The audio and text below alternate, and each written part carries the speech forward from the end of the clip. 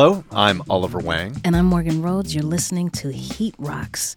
Every episode, we invite a guest to join us to talk about a heat rock. You know, flammable, fire, a banger, and such. Today, we'll be deep diving together into D'Angelo's debut 1995 album, my lord, Brown Sugar. Let me tell you about this girl, maybe I should. I met her in Philly, and her name was Brown Sugar. See, we be making love constantly. That's why my eyes are a shade blood burgundy. The way that we kiss isn't like any other way that I be kissing when I'm kissing what I'm missing. Won't you? Yeah, he showed up on Tuesday, July the 4th, 1995, 6 months after Montel Jordan was extolling the virtues of South Central's mode of operation and mixed in with a sea of other salacious soul singles. And I want to shout out my alliteration right now. Nice job. I appreciate it. Faith Evans, Escape, Boys to Men, Moke and Steph, Adina Howard, Jodeci, and others. And then along came a hero on the Hammond B3, repping Virginia, cornrowed and bashful and supremely gifted, with a story about a girl from Philly who got his eyes a shade of bloodshot burgundy. Who knew they could do that? Ali Shaheed Muhammad helped him with that one. Raphael Sadiq helped him with Lady, but the rest was all him. To be sure, D'Angelo Michael Archer's Brown Sugar was a heat rock, reminding us that beauty is in the ear and the dreaming eyes of the beholder. He was 21 years old.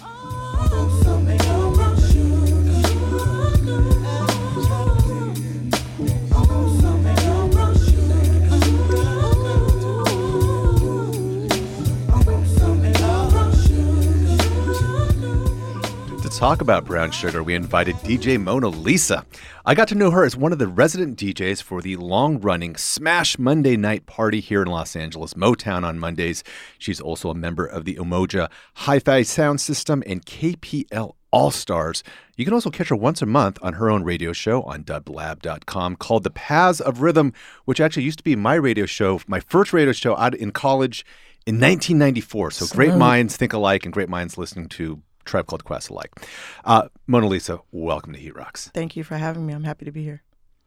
So you selected D'Angelo, and you have helped this show check off another Soulquarians member, since we've already discussed commons like Water for Chocolate and Erykah Badu on the show. So we got to ask, why D'Angelo, and then why Brown Sugar? Well, I mean, to tell the story of how I got introduced to the album, I started working, I used to work in the music business doing marketing and promotion. And I was hired as the West Coast Regional Director for Wild Pitch Records, which was a hip hop label. So I had to go work in the SEMA office, which is a distributor for Virgin and EMI and different labels.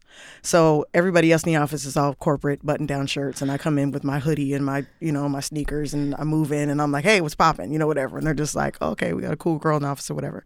So the girl that was getting me situated, she says, she's like, and it was like maybe my third day in there. She says, I want to give you this CD. I think you're going to love it. This guy, his name is D'Angelo, and we've all been blown away by this album, and I think you'll like it. I'm like, okay, I'm thinking that he's a rapper. And then she gives me the CD, and I look at it. I'm like, Brown Sugar. I'm like, okay, maybe this is some cool R&B stuff. I put that CD in, and I was in that office for about 5.5 months. Every day it played in there. I mean, I would have to stop it to play something that I was actually working, that I had to get familiar with. But as soon as I was done listening to that, take it out, Brown Sugar would go back in. It's one of those albums that there's nothing wrong with it. There is not nothing, not a note off, not a word off. It's like one of the most perfect albums, and it just flows. The track sequencing is perfect. It gives you everything. You get a little bit of hip hop, you get a little bit of jazz, you get some soul, you get sexy, you get like a little bit of, knowledge. It's all kind of stuff in there. The wordplay of Brown Sugar, whereas, you really have to, I mean, nowadays you don't, but back then you had to think, is he talking about what I think he's talking about? Wait a minute. Right. Is he talking about a woman or wait, eyes are shaded, wait. Right. So the reason I picked it is because it's one of those albums that if I'm just like feeling like, having a cool day and, cleaning the house or whatever, just throw on Brown Sugar and it just flows, and it's like the soundtrack to my day. What were your first impressions? I mean, I heard it out of sequence. I heard it on CD, but I heard it out of sequence. So for whatever reason, we didn't start at song 1. The first song I heard was Jones in My Bones. And I was like, good Lord. I said I got Jones in my bones. I said the things that I got won't leave me alone.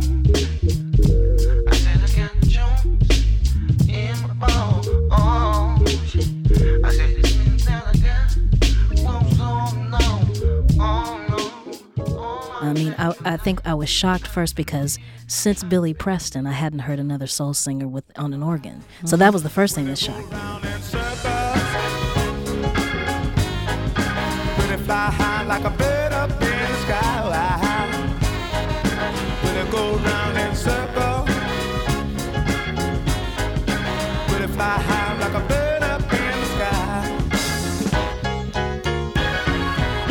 I gotta dance, ain't got no steps. And then, he was cornrowed, he had the leathers, and I was like, wait, what? But I think the thing that stood out to me more was this was a brother playing the organ. What were your first impressions of the album? Everything musically, like, and they kind of gave me a little bit of background on the people in the office that I didn't know about Ali Shaheed Muhammad and Raphael Sadiq till I actually got the album with the credits, because I just had a CD with his face on it. Sure.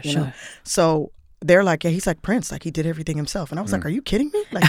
So I'm thinking that he's, all of this is, and it's just, again, the sounds, like everything, even the way it was mastered, like you can hear every little piece of it. You can hear all the instruments as they play. And it's just, I just thought it was groundbreaking for me because it was something like I'd never heard before. It was like the first time I heard Prince. I mean, just to go there. Like when I remember the first time I saw Prince on American Bandstand, and I was just like, who is this? Like, and then my sister got the album. It gave me that same feeling. Like, I've never heard anything like this before. I want everybody to hear it. I want everybody to know about it. And I went talking about him to everybody that I knew. I mean, he would have been different anyway, but he was different in this year with all the aforementioned artists that I named. He just didn't sound like anything else.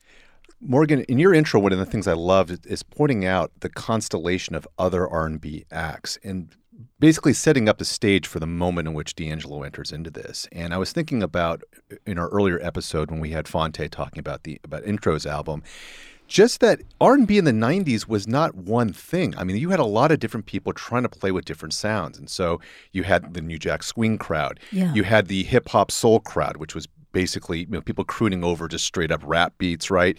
You had sort of updated Quiet Storm type stuff. Yeah. And then D'Angelo wanders into this, and it doesn't, I mean, it sounds like something you've heard before insofar as it's a throwback to sort of 70s Donny Hathaway, Billy Preston, the people that you mentioned, but it doesn't sound like R&B in that moment. And what I think is interesting is that all of these artists on some level as soul artists had to respond to the dominance of hip hop, and each of them chose a different strategy to respond to it. What do you think what is hip hop about D'Angelo? I mean, he's not making rap songs, but he seems to have very much some kind of hip hop sensibility that allows him to wander into this moment and seem completely natural, organic in what everything else was sounding like then. I think, take a Freestyle Fellowship, for example. Those guys, the way they flow, they can do any kind of rhyme, they can do any kind of jazz thing. And when he starts singing and the stuff that he's singing about and the way he's singing it, it kind of gives you the idea that he can do anything. It just gives you that impression without him having done everything for you. You just get that, once you hear him start singing, you feel like, he can go high, he can go low, he can go here, he can go there. And it just gives you that open thing where you can hear just about anything.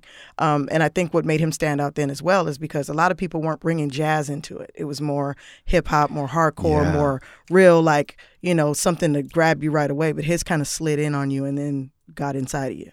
And you couldn't separate him from his instrument. Right. We were presented with a dude that was sitting, playing the organ, which is churchy, right? And then outside of that, he looked the part. I think the cover, he's got his cornrows, got a brown leather jacket on, and the videos at that time, I mean, this is a brother from the hood singing soul songs and singing them really differently. Phonte alluded to the change in R&B and how singers were starting to look really different. They were sagging, they had on their Timbs. D'Angelo fit right into that. It was very from 1993 to 1995, you saw the shift. I love this quote from AllMusic.com's Stefan Erlwein, who says that, quote, meaning D'Angelo, he doesn't cut and paste older songs with hip-hop beats. Instead, he attacks the forms with a hip-hop attitude. And I think that actually kind of covers it, or nails it, because, again, it's not like, you were not listening to a D'Angelo song that was just looping up whatever the hot 1993 hip-hop song was, which is a lot of artists did that. And it worked for a lot of folks, but that was not the tip that D'Angelo was on. And what kills me is that he was 21 when he put this out. Right. You know, playing with styles that were around before he was even born. Right. It's crazy to think about. Well, what we know about being 21 is you can be a genius at 21. We were just talking about Michael Jackson and Off the Wall. Yeah, And he was 21. But what I liked about, what was groundbreaking to me about D'Angelo was, to me, he showed up with no introduction. This was before, even though he had street teams back then, I didn't hear anything about D'Angelo before he came on the scene. Mm-hmm. So not only was it a surprise, I think us being surprised by his sound was informed. Like, there was no notice. No one was like, we got this hot new. He just showed up on the scene while I was listening to One Sweet Day with Mariah Carey and Boyz II Men. Shout out to them. But he stepped all in the middle of Motown Philly and was like, here I come, talking about something different. And still to this day, we don't know if brown sugar is actually a metaphor for some other situation. We can get into that a little bit later, but we don't know. But he came out swinging. Yes, he did. D'Angelo almost, I think, single-handedly helped introduce us to the concept of neo-soul. I shouldn't say single-handedly, because obviously Angie Stone and Erykah Badu, Joy. They all did their part also by that time. But he was really the first on the scene to do it. Looking back now, 20 years later, what exactly did neo-soul, what was it supposed to mean and represent? And in your own thoughts? Well, I used to work for question. Kedar Massenberg was his manager, was the person that put him out. He did the same with Erykah Badu. And then D'Angelo and Angie Stone worked together. So they're all kind of related. Right. But his vision was that it's the new version of soul. Like there's the soul that we know that's like that, like the newer stuff was more getting off the subject of real soul. It was more like, hey, girl, I want to get with you. Yeah. As opposed to being like, I want to romance you. I want to take you to dinner. I want to cool you up. But I don't think he wanted it to be like that traditional, that traditional dating, like, let's go on a date, let's go to dinner. It's like, I want to sex you up, but I still want to do it the old school way and kind of ease it in a little bit. Right. So he had a vision that he was looking for. And with every artist, he relayed that vision to them, and they portrayed it in their own creative way. I keep coming back to just when he does it, because 95 is really, it just feels early in the grand scheme of the 90s in terms of how things are changing over that time. In the hip-hop world, the Roots are an obvious sort of companion to this and what they're playing with. But in soul, it was such a different sound to it. And both of you were sharing your memories about hearing D'Angelo for the first time. And my intro was not through the album, it was certainly through the single, through Brown Sugar itself. And just thinking like, wow, like this is not, doesn't sound like Mary J, doesn't sound like Boyz II Men, like none of that. And I guess what I was thinking of, it sounds like it wasn't music that was sampling something. It was trying to make music that sounds like the stuff that everyone else is sampling. And that was the obvious, a huge influence in terms of what he was trying to get accomplished with this. It felt true. He didn't feel like a poser. And you don't feel like a poser when you remix Smokey Robinson. When you do Cruising, you got to have heart. And if you want it, you got it forever. Oh, this not a one night stand, baby. Oh, let the music take your mind. I Knew a Smokey Robinson is classic. It's precious. It's one of the Black national anthems, along with Before I Let Go, Maze. You're gonna hear it. Because there's more than one Black national anthem. Oh, yeah. Okay, Frankie Beverly and Maze is a part of that. But I never thought for one moment, why did you do that? I thought, this is dope and it's different.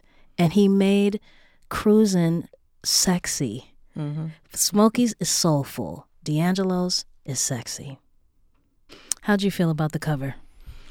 Well, I was a fan of the original, of course. So I just feel like he added that oregano and seasoning and basil and and cumin, just put some oomph underneath it. And I was like, yes, that made it the same thing. We're not talking about Voodoo right now, but when he did Feel Like Making Love, same thing. Yeah. Like he just put a little oomph underneath it and made it new again.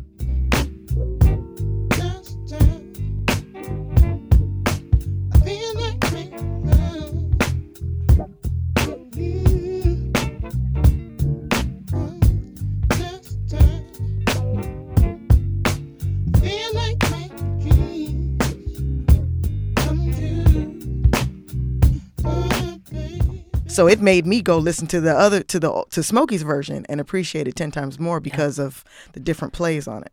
I mean, you got to have some stones to be like, I'm just not going to do any Smokey. I'm doing Cruising. Right. But I like how he nailed all the parts and just took them a little further. Yeah. But everything, it was the same, but just a notch higher, and it was beautiful. Maybe if you hear this too, he sings behind the beat. He's never really on the beat. It's a little bit sleepy. And to me, his presentation, how he presented himself and also how he sang, was always a little bit sleepy behind the beat. I love when we're cruising together. Music was made for love. Cruising is made for love. Oh, baby, I love it when we're cruising together. We'll be back with more of our conversation with DJ Mona Lisa about D'Angelo's Brown Sugar after a brief word from her other Max Fun podcast. Don't go anywhere. Everything's right. What's a great French film about lady cannibals? What's the song of the summer? How do you say cheese in Spanish? What should I binge watch next? Hey, how did Crash win Best Picture? I'm still mad about that. For answers to these questions and so much more, come on over to Pop Rocket, a pop culture roundtable show with me, Guy Branum. Winter Mitchell. Margaret Wappler. And Karen Thompson. Catch us every Wednesday on MaximumFun.org or wherever you decide to get your podcasts. I'm not going to judge. In a world dominated by Dude Bro movie podcasts. A world where Casey Affleck has an Oscar and Angela Bassett does not. Only one podcast is brave enough to call bullshit. Who Shot Ya? With Ricky Carmona. A lot of people don't know Porg's Puerto Rican. Alonzo Duralde. I would eat Oakjaw. April Wolf. I want to interrupt and say that the fish man was real sexy. Drea Clark. I have a real soft spot for King Kong. And women of color. I was like, damn! Ryan Coogler got final cut. I just felt like the film was so sour and so completely irrelevant to basically anything in life. Who Shot Ya? Listen every Friday on Maximum Fun or wherever you get your podcasts. We have a special announcement here on Heat Rocks. We'll be doing another live taping of the show in downtown Los Angeles coming up Saturday, March the 3rd. Yo, our guest will be Justin Simeon, creator of Dear White People on Netflix, and we'll be talking about Michael Jackson's History album from the late 1990s. We will again be teaming up with the Voyager Institute, and the event will be held at Resident in the Arts District of downtown Los Angeles. The event is 21 and over, but it is free, and we'll be getting things started around 5 o'clock. Once again, that's on March the 3rd. We really hope y'all can join us. And we are back on Heat Rocks talking D'Angelo's debut album, Brown Sugar, with DJ Mona Lisa. I want to know this, Mona Lisa. As a DJ, does D'Angelo still knock in the clubs? Yes, absolutely. I mean, we do Motown on Mondays, and Cruising is a Motown song, so whenever we play it, people, you just hear the crowd like, ooh, like, you know, it's you don't hear the clapping or the yells or anything. You just hear the ooh, and they just get excited. And I do this thing sometimes where I mix them together, so I'll play Smokey and D'Angelo at the same time, and then raise and lower the levels, because some parts it works and some it doesn't, so you got to do it at the right moment. Look at you, all right. Out here killing, Mona Lisa, out here killing. Fire track on the album. I will pick mine first because I'm self-absorbed. My fire track on the album is Me and Those Dreaming Eyes of Mine. When I first saw you, baby, I wanted to die. Me and those dreaming eyes of mine started to cry in a dream. Wishing my fantasy soon become a reality.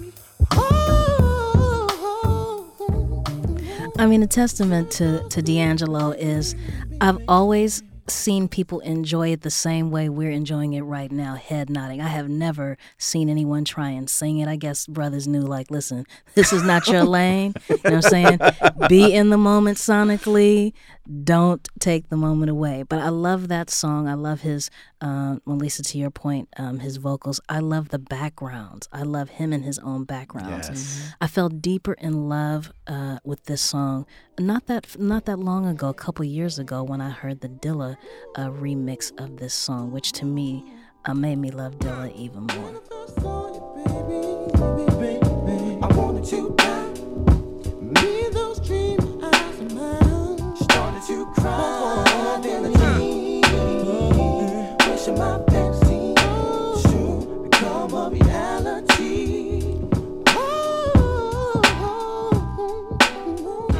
So, Mona Lisa, what is your fire track off of here? My fire track is Shit Damn Motherfucker.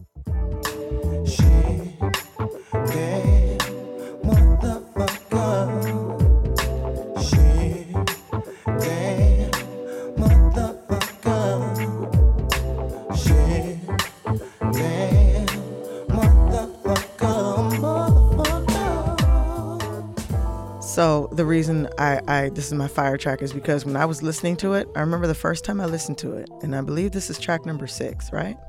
Is it 6? It is 5. 5, okay.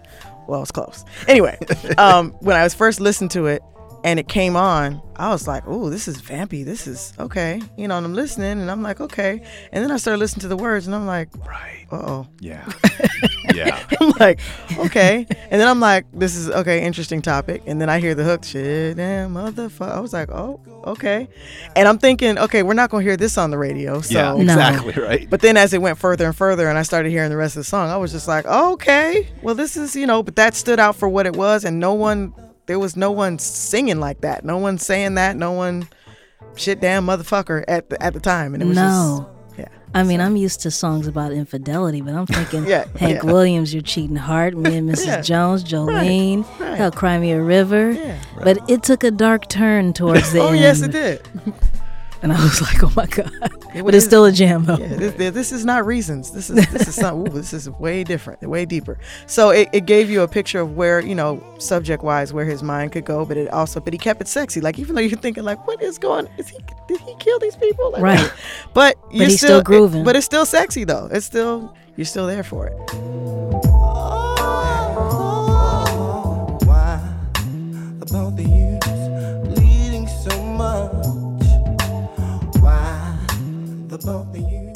So off of this album, my fire track would also probably double as my sleeper track, if only because it's not one of the major singles, but we had mentioned earlier, which is by far like the jazziest song on here, which is When We Get By.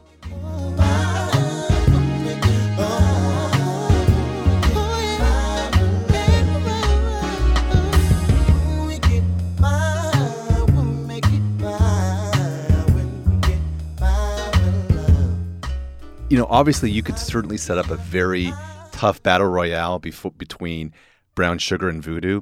And what tips the balance for me is this song, is When We Get By. The whole album is great, but this song, maybe partially because it sounds so different than everything else, is the one track I will always, always, always come back to. And to me, it is the essence of being sublime in terms of whatever that term means to someone. This is the example that you could use for it. I mean, and this is sort of a gospel song as well, right? Or sort of spiritual-esque. It has that feel, yeah. For me, it's like the middle. It's right in the middle of the album, so it just kind of like, it's like a relaxing point. I mean, not that the whole album's not relaxing, but it's like it's taking you all these different places, and then you get to the middle, and you just kind of, kick back and chill on that one, and then it takes you back into the ride. What is your sleeper cut off of Brown Sugar? My sleeper cut is All Right. That's all right. We made a misunderstanding. That's okay. Because you're my girl and I'm your man, and that's just fine. Girl, you still trust me while that bass line. Yes. Boo, boo, boo, boo, boo, boo. I was like, ooh. And it's right after Brown Sugar, so you're like, it's to me, it feels like the album kind of starts over. Like it starts and then And then it goes into everything else. But like Brown Sugar's like the single. It's like, okay, we heard that already. So you feel like it starts over when that song comes on. And it's just, it's spiritual and it's warm and it's sexy and that bass line. And gritty. I mean, the drums on there and the bass line, as you're pointing out. I mean, the Brown Sugar is a much kind of cleaner cut. I don't mean in terms of song content, but the production of it. And then All Right kind of just takes you down a little bit into the dirt on that. Right.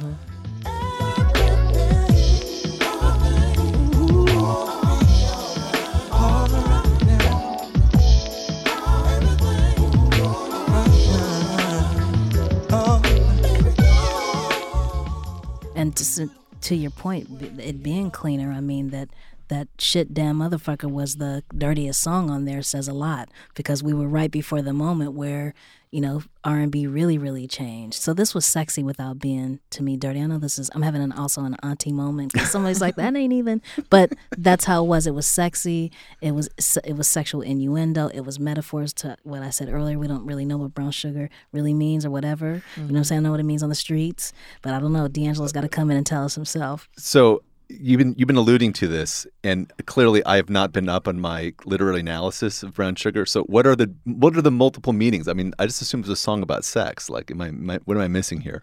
Yep. Okay.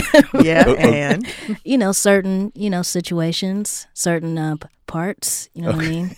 Okay. Yeah, certain physiological. Okay. Yeah. So brown sugar, right, in some circles represents in certain areas. But I always think of the Rolling Stones song, right, which is, let's just put it out there, kind of problematic, right? Super problematic. But that's also talking about the same idea. So in a sense, I don't think of D'Angelo. I don't think he changes the meaning from what we have already been accustomed to within pop music, at least. Except he ain't referencing slavery. Yes, that's true. You know what I'm saying? So Sticky Fingers was a decent album, but their Brown Sugar, I was like, wait a minute, what, Mick Jagger? Mm-hmm. Slave trades and slave ships? I was like, nah, son. Right. Nah.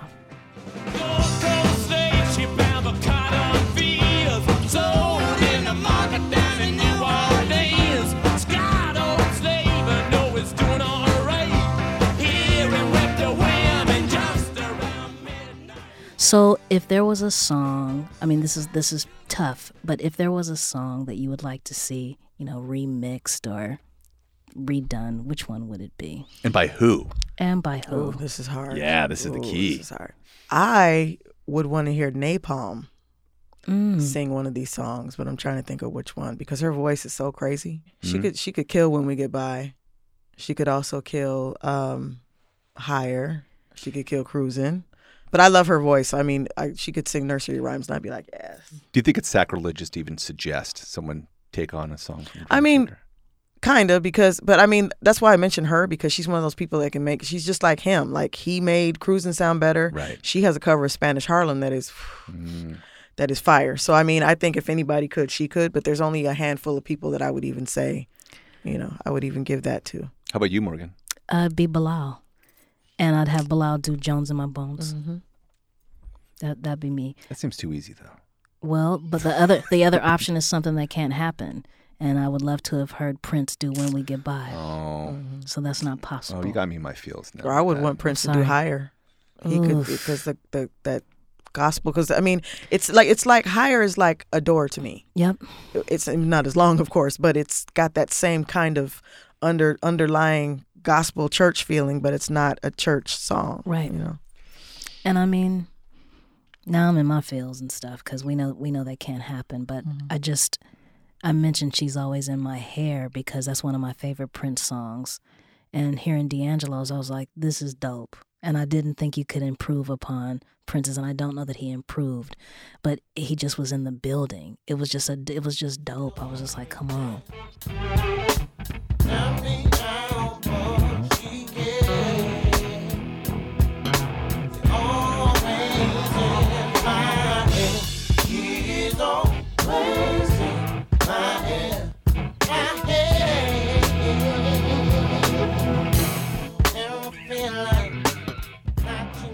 With D'Angelo, for you as a fan of his music, as someone who plays his music out, I mean, this is someone who probably could have been more prolific, but for a variety of reasons wasn't. You know, 3 albums over the course of, almost 20 years. Do you ever feel, are you one of those fans who are really wish he put out more, or are you satisfied or content with what is out there from his catalog? I'm honestly content based on his background. If I could tell a story real quick. Yeah. When the CD came out, and I told you I'd been listening to it for months. He came out and he came to do, I want to say it was either the Wake Up Show or the Joint with Mike Nardone and Ems. I can't remember which show he did, but he came to 92.3 The Beat, and Kedar brought him to the station. And I used to hang out at the station all the time just to, soak up the game or whatnot. Yeah. And so he came in and Kedar introduced him to me. I used to be Kedar's intern when I first started in the music business. So that's why I keep mentioning his name, because he was a big part of my earlier part of my career. So he introduced me to him and he says, "Hey, how you doing? I'm Michael." And I was like, "Michael, nice to meet you." And he's like, "Well, D'Angelo." And I was like, "Okay." And I was just like tripping, like, okay. It's like he's introducing to me like, anyway. So we start talking. I said, "Yeah," I said, "I got your album like 3 months ago. I work at the distribution company and I've been listening to it and I love it." He's like, "Oh, you really like it?" He's like, "Cool." He's like, "So, yeah." He's like, "So we should hang out later." And I'm like, "Okay." There was a Soul Train party later on that night. I was like, "Yeah, we're going to go after we leave here. We're all going to the party." He's like, "Yeah, we're going too. So yeah, we'll definitely meet over there." And so I got over there and I was there for like 3 minutes and he came over and found me like, "Hey, Mona, hey, let's go." And we went and had some brown sugar. And that was fun. But basically, he was talking to me about, I work with, and he was the one that was telling me about Raphael Sadiq and Ali Shahi, but I didn't know what songs. He's just like, "Yeah, they did some album. I did this, and he was telling me all about his working on the album, and just talking to me. And he was so down to earth and so cool but he was real shy. He wasn't like, flamboyant, like, "Yeah, my album's coming out, I'm excited," whatever. He was just like, "Yeah, real. And he was hanging around me, but like not on no, nothing romantic or nothing like that, just on some like, "Hey, this is a cool girl I met at the station," whatever. And I'm just hanging around with him and everybody's like, "Is that D'Angelo?" I'm like, "Yeah, that's D'Angelo. You heard of him?" And his name was still getting around or whatever. So, people had heard Brown Sugar, but they didn't know what he looked like. Yeah. I think the video had been going around or whatever, but it was just real early. So, just getting to know him as a person and knowing how shy he was very, jacket covered, very, yeah, had a lot on, So then, when Voodoo came out and the shirt came off and the abs came out, it kind of took away from his artistry and made it more about how he looked as opposed to how he sounded. Yeah. And that took a lot out of his desire to create. Right. Because he wanted people to hear him, that he didn't want people to see him. But when he did that Untitled video, it was like, all right, so what are we doing here? What's so there was those people that still wanted to hear him and those people that were like, ooh, that just wanted to see him. Right. So he got stuck in that and it made him very self-conscious.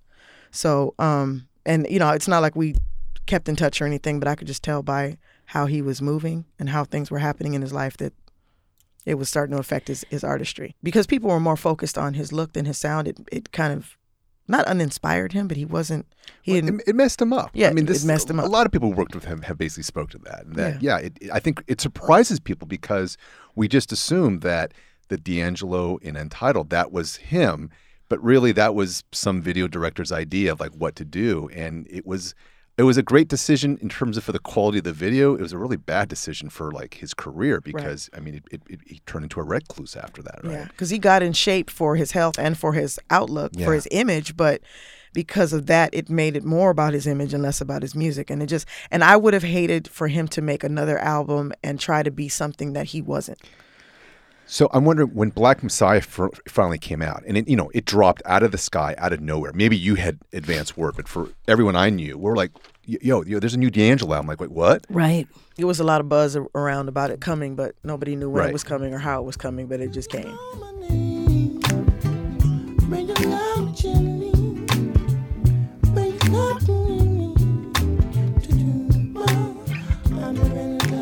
How did it hit you?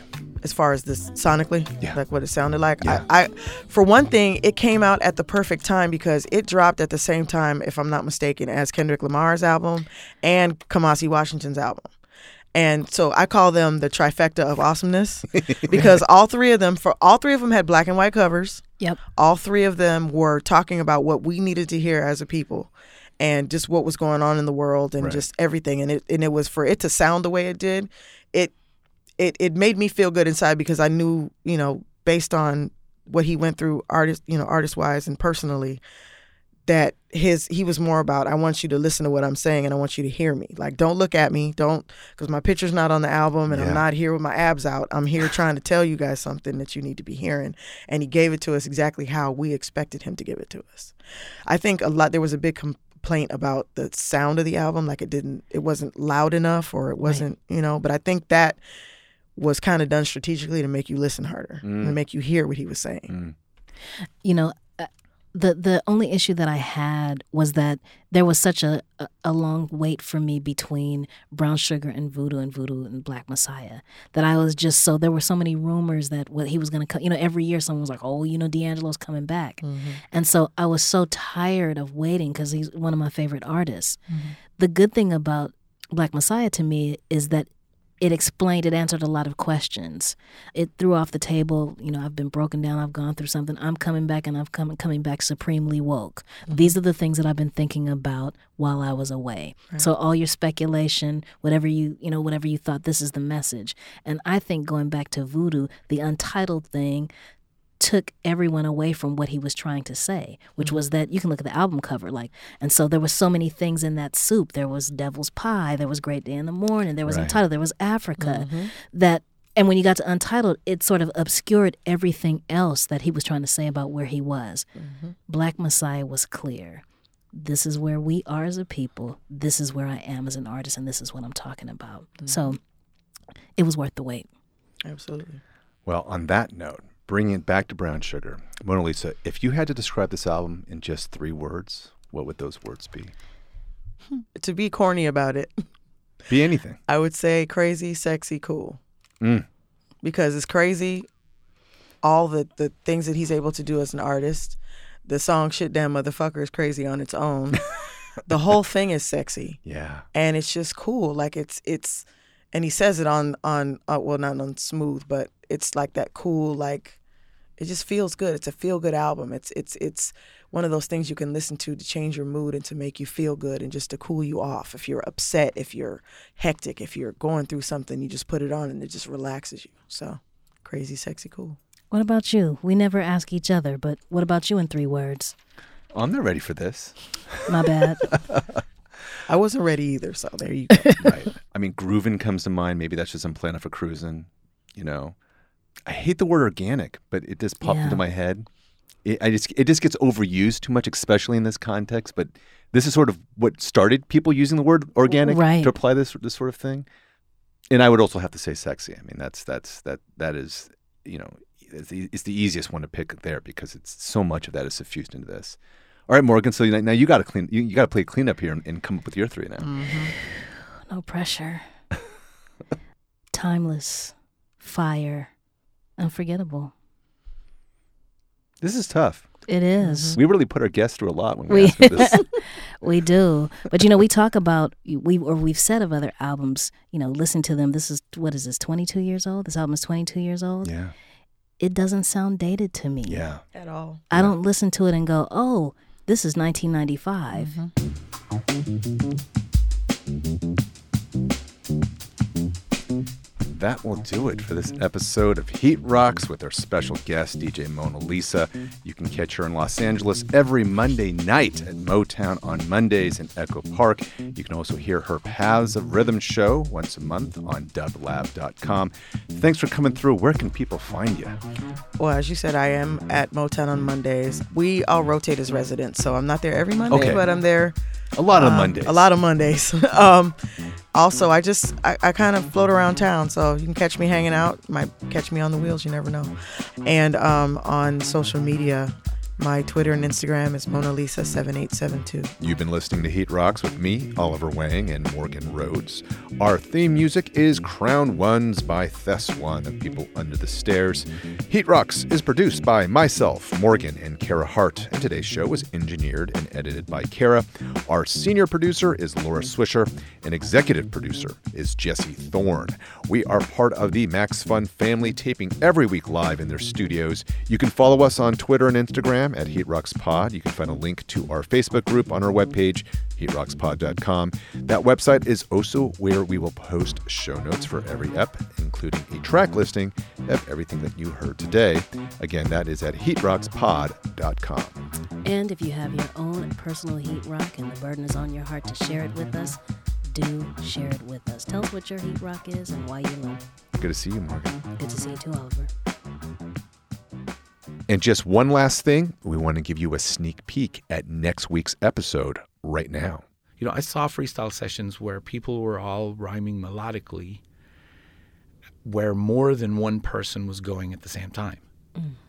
And, you know, I didn't have a video camera or I didn't even have an audio recorder, but things that I saw in that period that have, avenues that seemed extraordinarily fertile that never were investigated. I was lucky enough to see Billy Higgins and Horace Tapscott play with the Freestyle Fellowship. You know, people were aware, lots of elders came. Ben Caldwell, Kamau Daoud, great people, important figures in the history of black arts in Los Angeles came and understood what was happening with the Freestyle Fellowship. And Convolutions was kind of the door to that for me. That was just like the explosion went off in my head. And it's not a track, it's kind of an awkward answer, but that's the one for me. MaximumFun.org. Comedy and culture. Artist owned. Listener supported.